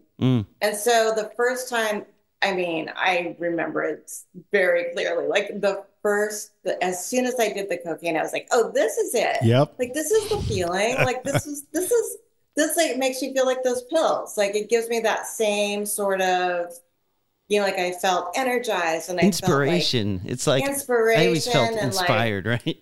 Yeah, I just felt like this like ball of energy, and just like outgoing and so yeah, as soon as I found that I wanted to continue that feeling. That was like the feeling that I wanted to have always, Cocaine's good at making you want to perpetuate the feeling of being on cocaine. Oh my gosh, yeah. That's the miracle of it. You just keep wanting more. But it sells himself. Diminishing returns, though. I can speak from experience. Absolutely, yeah. So yeah, that was that was definitely a marking point in my addiction. And you sort of when did the Tower Records job come in? Because that to me is fascinating. Because I lived in New York City in the '80s, and the Tower Records downtown was like the place to go to discover music. And I always used to look at the people that worked in there and thought they were the coolest fucking things I had ever seen. I would have given my left arm to get a job in that place. Oh, it was so fun. Like it was really like I still have friends that I'm in touch with. A lot of the people that I worked with at Tower, I dropped out of high school and, my mom, well, first of all, my mom wanted me to go to beauty school, which I did, but never went and got my state board for, because I was like, I don't actually want to cut people's hair for a living. So I went to beauty school, but instead of getting a job doing, like something related to doing, beauty school, I got a job at Tower Records instead. Better choice. That was, yeah. So, and those yeah, are the coolest kids, the Tower Records employees. Yes. I mean, they made a movie about it, Empire Records. Yes. Oh, yeah. You're living it. But how did that affect your drug use and stuff? Oh my gosh. A little bit, just a little. Just a little bit. Yeah. I mean, like like everybody there was drinking or doing drugs. Like, like there wasn't anybody there that I can remember that was like a teetotaler. Like everybody was either drinking at the Denny's across the street all day. Great place like to drink. people would be gone for hours. Yeah. Like people would, go to lunch at like, 10 a.m. and not come back until like 3 p.m. Like that was not unusual. And, like people would just, like be doing drugs in the parking lot, doing drugs in the back room. Like it was just, it was commonplace. So it made partying a lot funner. And then you had, you had the music element too. Like you had backstage passes and like, records before they came out, and in stores with celebrity, like musicians. And there were a lot of really fun aspects to it that made drug use seem it was like a pseudo cooler. It was like a pseudo rock and roll rock star lifestyle. Like you're kind of like mirroring what was going on in the rock and roll stuff. And man, honestly, it sounds a lot like the construction guys I met in rehab had a very similar experience, like as far as drugs be. But yeah, I mean, it was impossible to get away from, and to be a part of it like you wanted to. It was, all encompassing. Yeah. Yeah. So I definitely had a lot of debaucherous fun. Yeah. And then I got pregnant and had 2 kids. Yeah, it happens. So at some point, that was like my reprieve. At some point, all that crazy Tower Records, living the glamour San Francisco life, model life and stuff, it comes to a screeching halt. And it was such a quick flip in the book to all of a sudden you're hanging out in the burbs. You got the husband, the kids, the car, the whole thing, Yeah. It was it was kind of quick, like it was kind of like, okay, I'm doing this now. Like I really pivoted. Like I really just went from like, being a party girl to having kids. And I had my daughter, and then like right away had my son. And that was like, I really I loved, having my kids when they were like, well, I love them now too. Right, sure. But like when you have like little, like brand new little beings, like these brand new children, like the possibilities seem endless. Like that, I was really high on being a mom when they were, like that was like something that like I was just like, I don't need drugs, I don't need alcohol, I don't need anything. I have this. Like, it takes your whole focus. Yeah. And that was really like, like that really was the case for a little while until a doctor reintroduced drugs into the mix, Yeah. Because I was, I was occasionally going out with friends still and going to parties and things like that. But I was really kind of on the straight and narrow for a little while. And then, I had a doctor that was just, and I wasn't fishing for it at all. The doctor was like, just asking me about like, oh, how's it going? And it was a new doctor that I hadn't met before. And so like, I just off the cuff, like said something about how I'd been having headaches periodically. And he was like, oh, it's, I have the perfect thing. Yes. Yeah. I was like, maybe the rep had been in, I don't know. Like, but he readily like offered it up to me, and cause he said, oh, it's probably tension headaches. And I was like, oh, tension headaches. Okay. Whatever. Like I was like, yeah, that sounds right. I've got 2 very small kids and I'm young and but that's what it is. Yeah. So, he gave me this prescription and like, almost immediately, like I was abusing it. What was it? It was codeine and Furostat, Okay. which so I was on a podcast not too long ago, and they were like, "Do they make those still?" And I was like, and so I looked it up. They do still make them. And I thought like, I had taken codeine before and kind of thought of it as like a lesser opiate. Right, like, right. It's a warm blanket, like, and that's codeine, all. whatever. Yeah. It's in cough syrup. How can it be bad? Yes, yeah. So I didn't think much of it. And then a little bit later on, he had also prescribed Valium. So I had like this running prescription every month for Valium, and then later Xanax also. Mother's little helpers.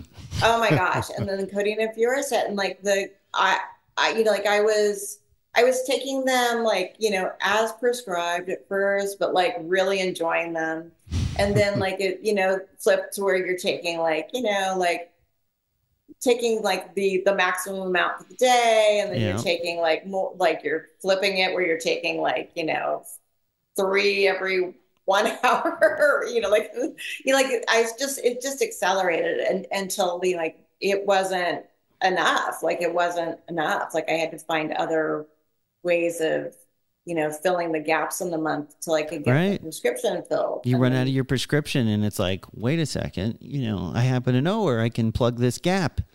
And then you start to have a double life, which we can all relate to. A lot of this show was predicated on this idea that we're these addicts living in suburban, Long Island, trying to keep up being like a parent and a friend and in the community. But meanwhile, before we got recovery, at least for me, I was living this dark secret life. But even after I got sober, it kind of was still this like secret life of recovery, and kind of navigating that. So this is you starting to try and do 2 things at once that do not go together.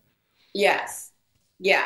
And it became harder and harder to kind of like, like make it blend. Right. So, because eventually I had moved on like I was still filling my prescription, but eventually the prescription that I was getting became the gap filler for when I couldn't get heroin and coke, because, heroin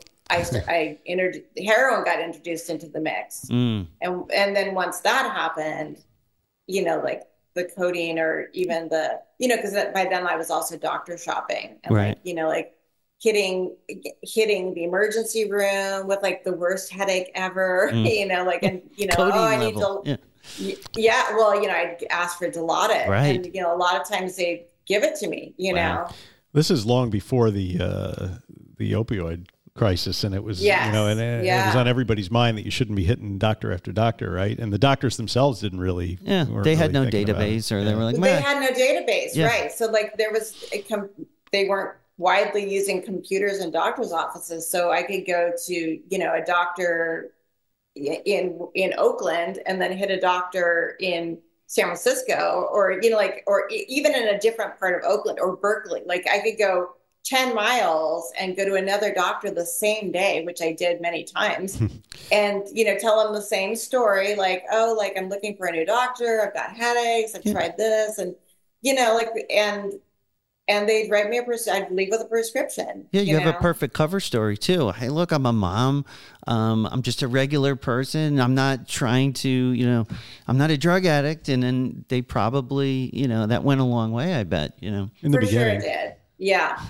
Yeah, for sure it did. So yeah, so I'd end up, and then I would just fill them different pharmacies, Yeah. and then you're trying to juggle like, okay, where did I fill that one? And I went to, Guy's Drugs for this one, and that's where I do the Valium and this, like you have all these little things that are all these moving parts that you're kind of trying to keep track of and be a parent. Yeah, that's the trick, right? It's like keeping all the lies in order and keeping this person keeping everything in order. Yeah. Yeah. It must have been exhausting to try and juggle both of those aspects of your life at the same time. It probably would have been if I hadn't been doing cocaine. Give you those extra hours. Yeah. Yeah. So, yeah, I mean, yeah, there was, yeah. So How long were you able to keep all those balls in the air for, though? it was a while. I mean, it was, years, like there was several years of juggling and just, adding things in, and that one didn't work. And this will work. Once I started doing heroin and cocaine regularly, that's hard to hide. That became that was the baseline for everything, and then just, I was doctor shopping just to I wasn't doctor shopping as much because I was just filling gaps, I would get my prescription and I would trade it with somebody for whatever, for something else that I wanted. Yeah. And that's when I feel like for me, when I was addicted to heroin, opiates, the place where my proverbial makeup started to run and people could see through what I was putting out, I think for me, it was when I was like withdrawing and I couldn't get well. That was when it all fell apart. Like, I feel like I probably could have kept up this facade, unless I died over it, which is highly possible. But the thing that really invaded my act was like, I'm like withdrawing. I can't get well. How do I explain this? And one time is okay. I've got the flu. Okay, great. The next time, oh wow, he's sick again. That's interesting. Something wrong with your immune system. The next day, money's missing. Like it starts to snowball, and that's probably why like celebrities with endless funds maybe can maintain these things until it kills them. But so did that start happening to you? You're trying to plug gaps. You're looking more and more desperate to find something to make you get well, and it just starts really coming apart. Yeah, I think like friends of mine that were, like from like other like moms and that sort of thing, like, or like, like the suburban aspect of my life, we're starting to like wonder, like, because I have to cancel. I'm so sorry. Right. Like excuse it, or like canceling things with my mom, or, like things like that where you're starting to do that more frequently and it looks unusual. I remember one time I had, like, this was kind of a wake up moment for me. I had blood poisoning. I had a blood infection. And then I also had a kidney infection at the same time. I looked awful. Yeah. Like I had to take my daughter to like this, it was like a swim party, and I had to go get her a swimsuit. And I remember, so I was dealing with these health issues because of my drug use, and it was summer, and I was shaking so bad from the infections and like just my health in general that I had on this vintage like fur coat, and I went into Gap to go get my daughter a swimsuit, and I'm like shaking. I mean, wow. And like, I left the store and I was like, I must look crazy. Like, I'm, I'm like, I've got my hair in like little Bjork buns, and I'm all, my makeup's all messed up, and like, I'm wearing a coat, and like, and I'm like, I'm sure they thought like, Jesus, like, look at this woman, Oh yeah. I mean, I can totally commiserate. That's the worst. And I was like, oh man, like this doesn't look good. Like, this is a bad look, Yeah, they can see something. Yes. And it's just, you can see it in people's faces. Like, the way they look at you, like, like, are you kidding me? Yeah. Like, what is wrong with you? And, so yeah, like I started to become more aware that, oh my God, I have a problem. I think I have a problem here, you know? So those incidents like those started getting more frequent. Was there a turning point where you were just like, I cannot sustain this anymore. I need to do something about it. Like, when did you reach that point? Would you call it a bottom? Okay. Do we still do that in recovery? I know that's like sort of a lightning rod to say you've hit bottom. I prefer a turning point. A turning point. Because it implies that you may not actually hit the bottom. Yeah, Mike you didn't can want turn before you get to the bottom. What if That it's is a possible. turning bottom? The turning bottom. Turning bottom. Okay. That sounds like something that involves meth. Or bottom turn. Yeah, bottom It does turning. sound- Yeah. So if we could call it a turning point, call it a bottom, what was the thing? Maybe we just The thing, the thing. there were a lot of things that kind of led up to the point where, you know, like where I was like, I think I had a bottom, like like when I had someone that I was dating that died. And so that was probably the bottom. But I continued to, I swore off drugs and was like, you know, I'm done at that point. However, I didn't stop. Like I swore them off and I wanted to stop. You set the intention. I set the intention. Yes.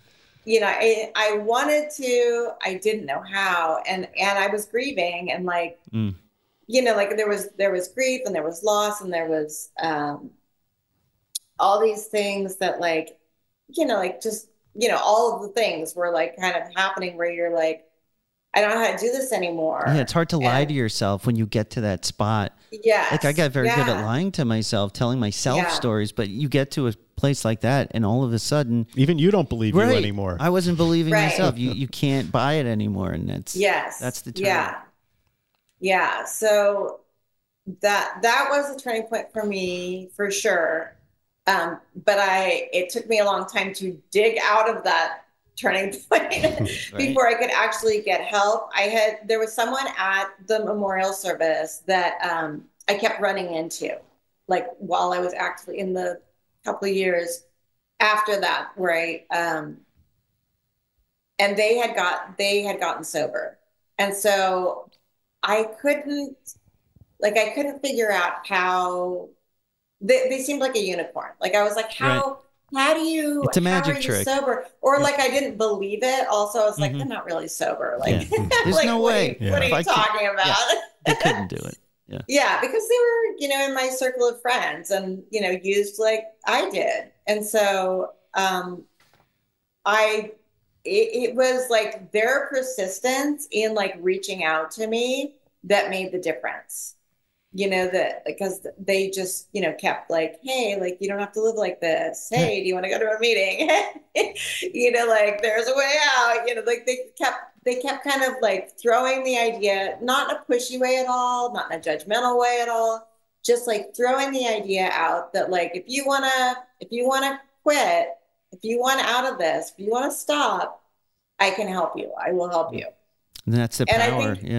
Yeah. And it was hard, like to reach out and to ask, even knowing that they were offering it to me, it was hard to reach out, but I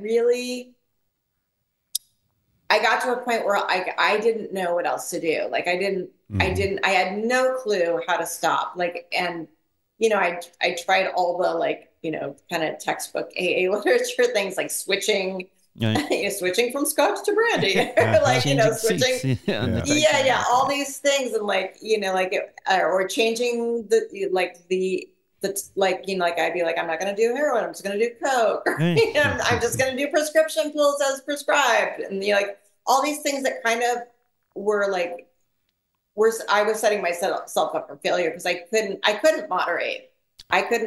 So like anything I did wasn't going to work because it would, you know, like I was still drinking and using and couldn't stop. So,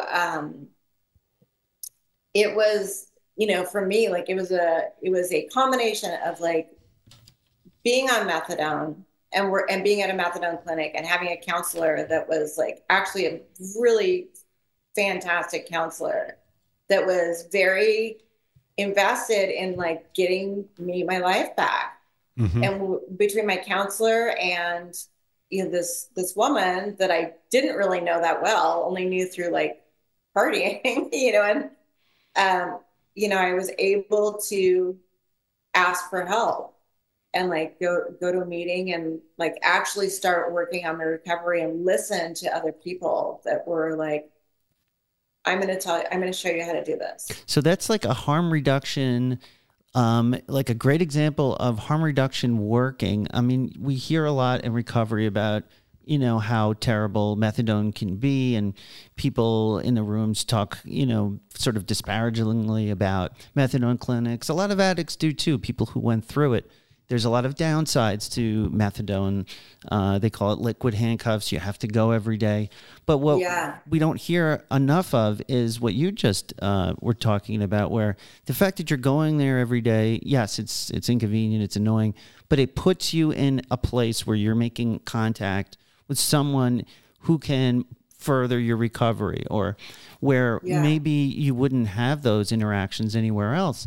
And I think that goes to, what we're doing with harm reduction these days. I mean, that's a perfect example of how harm reduction, even though it sounds shocking, like we're going to give people clean needles, but it gives them a place to interface with recovery.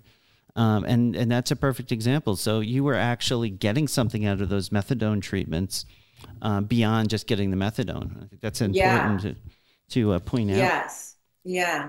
And it was hard. I had small kids. And you have to be there at 6 o'clock or something. Yeah. Every day, so it was work. Hard. My kids have, like memories of, me dragging them to the methadone clinic. Luckily, I took getting on the methadone program very seriously. I was like, this is a way out. And so I did whatever my counselor said. So, she told me to go she was like, yeah, go to the 12-step with your friend. And I was like, damn it. I did not want to. And she also said, like, they're probably not going to be okay with you being on methadone, which a lot of them were. There were a lot of people that were like, you're not sober. And I was like, yeah, it's the devil. I was like, I'm doing the best I can here. I'm a single mom with small kids. Like going away to treatment wasn't an option. It was the best option for me. And I'm grateful that I had people that were in my life that helped me, so that I could utilize that in the way I did. So there's two ways you can use methadone, right? There's a maintenance way, which is basically you're on it on a certain dose so you can function, and then there's another part of the program where they titrate you off completely. Yes. So you went for option B. What about option B? All the options. All of them. All right, cycled through them all. Yeah, I did I did the short-term detox where it's they basically start you off at a higher dose, and then they're dropping you down at a dose that you don't know what dose you're on until you're off, in about a month. Okay. And so I tried that a number of times, and didn't have a lot of luck with that. I would end up getting to a point, or I had a boyfriend at the time that, we would be like, oh, screw this. Let's go let's go get some Coke. And so, I ended up also with my, counselor's suggestion was she straight up said, you need to get rid of that man. And I was like, what? Yeah. But, she was like, it's not, you're pulling each other down, you're not going to be able to succeed if you try to make this relationship work and you have 2 kids to think about. Right. And she was very blunt about it. She was like, you need to step up. And I was like, okay. So we split up, and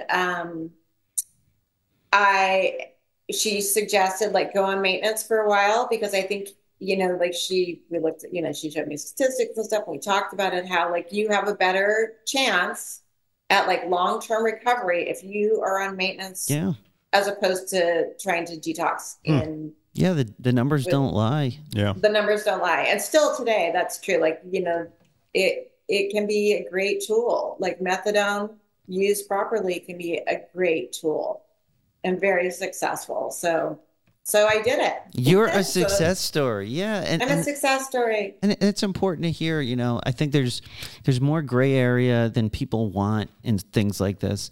People like things to be black and white because it seems like they have more control if things are black and white.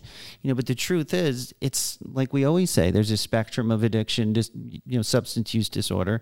And then there's a spectrum of ways to recover. And so Suki's got a perfect example of how, methadone and harm reduction can really, really save a life. I know that Suboxone was a big part of me saving my life for a lot of the same reasons, the success you had with it. And how are you using that experience now to on the things that you're doing to give back and to help others today? Because I know you're still very involved. You're very involved in recovery and harm reduction and that sort of thing.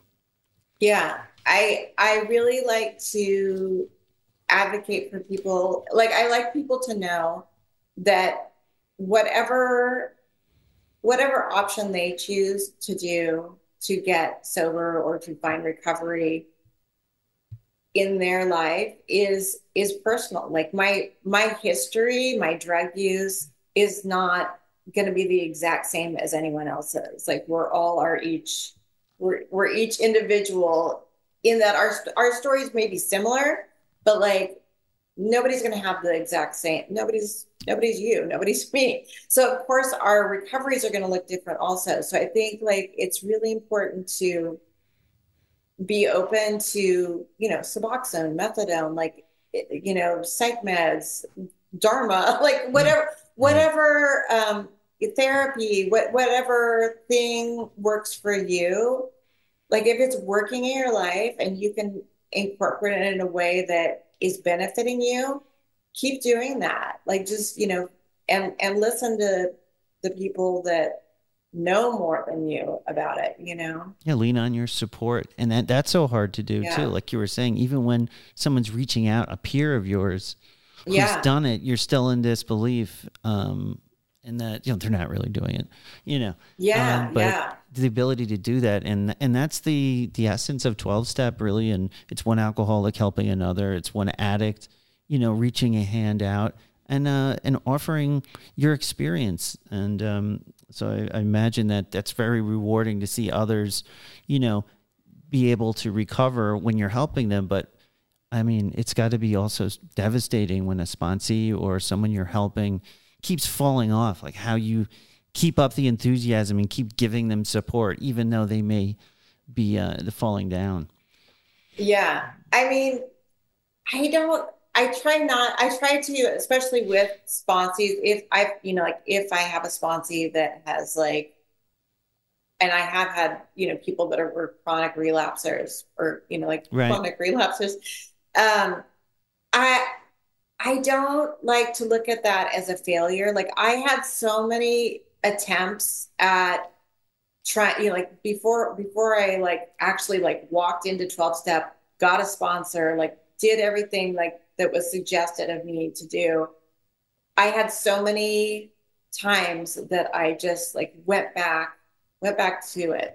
Oh, I'm just going to go have drinks. I'm just going to go have some Coke. I'm just going to, I kept doing it. I kept doing it.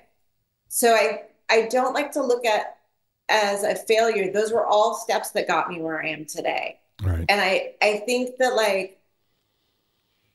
if you've been using for I used for a long time, drugs and alcohol were a part of my story for the majority of my life, up until that point. So I had a lot of practice at doing drugs. So you have to grant yourself the leeway to have practice at recovery. Yeah. It is hard to do. Sobriety is so it's so hard to get sober. Yep. It's so hard to really get recovery. Yeah. But once you get it, you're like, oh, I know how to do this. Right. Something clicks. Eventually it's going to click, but it's getting somebody over the notches where it's like, I swear to you, it's going to get better. Yeah. And you're like, and they're like, I don't know, I'm still feeling pretty terrible. You said I would feel better. No. Yeah. But you're laying a strong foundation that people can sort of work off of, though. Whether or not it's early days or in the middle or later on. The first AA meeting I went to was in 1993, and I got sober like 4.5 years ago. So took you long enough. Yeah, well, I'm a slow learner. I'm pretty dense. Yeah. But you know what? And sometimes it takes time. But that stuff was still in there. You know what I mean? Right. Like that first Alateen meeting was maybe creeping in the back of your mind, Yes, was it at all? Yeah. Even if you didn't think so. Well, I mean, it was in a little bit because the language, I recognize the language is similar. Mm-hmm. The language is still similar. Even, the language that my dad would use when he was doing brief intermittent periods where he would be doing. You put the Serenity, the Lord's Prayer was on the wall. I like that, that scene. So yeah, in Suki's book, See Swallow Me, there was like when he was on the wagon, your father, there was the Lord's Prayer plaque hanging on the wall. Was it? Or was it the Serenity Prayer or something like that? It was the Serenity Prayer. The Serenity Prayer. And it went with none. I don't know where it didn't my dad match. got it. Yeah, it didn't match anything in our house. Like it was like a thorn. Like it was just like, oh, okay. It was just. Dad's on the wagon. But when you're off the wagon, what was hanging on the wall? Something with a barometer. The barometer, right? And it was the beer can. There was a beer can pull tab as the hook on the back of the Serenity Prayer, which this is so perfect. Which, probably somebody thought it was really funny when they made it because it was like very homemade, like decoupage, like shellacked, like this, like praying hands on this wood slab. Yeah, it was just. Yeah, so whenever that was up, like I was like, oh, okay, like we're in an alcohol-free zone right now. The church basement aesthetic, the on-air sign. Here we go. All right. Well, I think we're yes, we've kept you long enough. Yes, indeed. But it was great speaking with you, Suki. We really appreciate it. It was great speaking with you both. I was really excited to come speak with both of you. I really like both of you guys. Yeah, thanks so much. Go out and get Suki's book. Go buy See Swallow Me. It's a great read. Is it upside down? It is upside down. It is, but I mean, read it however you want. Yeah, I really enjoyed it. Read it backwards. Who cares? And write to us and write to Suki. She's on the Dopey Nation group. I think she may or may not be on the Recovery in the Middle Ages group, but we're all on both. So if you want to reach out, what's the best way for people to get in touch with you? I'm on Instagram all the time. Awesome. So if somebody wants to chat with me or talk to me, it's Suki_Jones. Yeah, it's you have a strong Instagram game. I'm envious. I try and figure out how he and I can market like that, but I can't. I don't know. Yeah, I can't do that. I can't do the things like nobody wants to see me dance around anyway. No one wants to. You don't want to dance around and make mocktails? Yeah, I don't know. I think we would lose subscribers. I don't know. We'll have a business meeting about it. Yes. All right. Thanks, so Suki. Nice to talk to you both. Thank you. You too. Thanks, Take Suki. Care. Hey. We did it. All right. We did it. Wait. And we're not back. What's the opposite of being back? No, now we have to leave, but we have to sign off in our traditional way. Well, thank you so much for listening. I thought that was really great. Yeah, it was awesome. Suki's awesome. It was cool to meet her and then to read her book and to really just to dive into it. Definitely, guys, give this book a read. It's a quick read. It's really well written. It's very descriptive. If you like the 90s and the art scene and the music scene that went on in California in the 90s, it's got a lot of stuff like that in there. Yeah. And it's a great tale of recovery and redemption. So thank you so much, Suki Jones, and her book, See Swallow Me, available now. But that about does it for today. I had a great time. Did you? Yes. Thank you so much for listening. Visit us at middleagesrecovery.com, Podbean, Apple Podcasts, Facebook, Instagram, Spotify, YouTube, and Twitter. So tweet us at @twit. Yes, I know it's called X now. Support your favorite show. And we don't have a website either, so don't tell anybody. Drop a 5-star review. We will read your review on the air. Please. Join the private Facebook group. Say hi to to me, myself, or Suki, hopefully if she joins up. What about me? And you can talk to Mike, Mike R at middleagesrecovery.com. Yeah. That's right. They should email you. Right. The best way to Because help he doesn't the want show- me on Facebook for some reason. Avoid Facebook. I don't want to be on Facebook.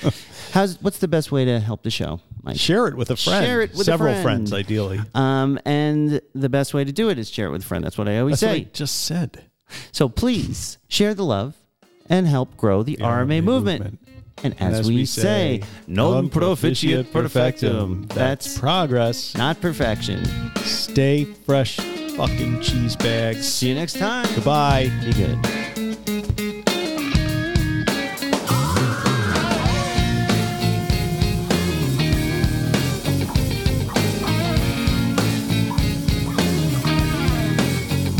Oh, Mr. Wide Awake drives a big old Chevrolet. I hear the music.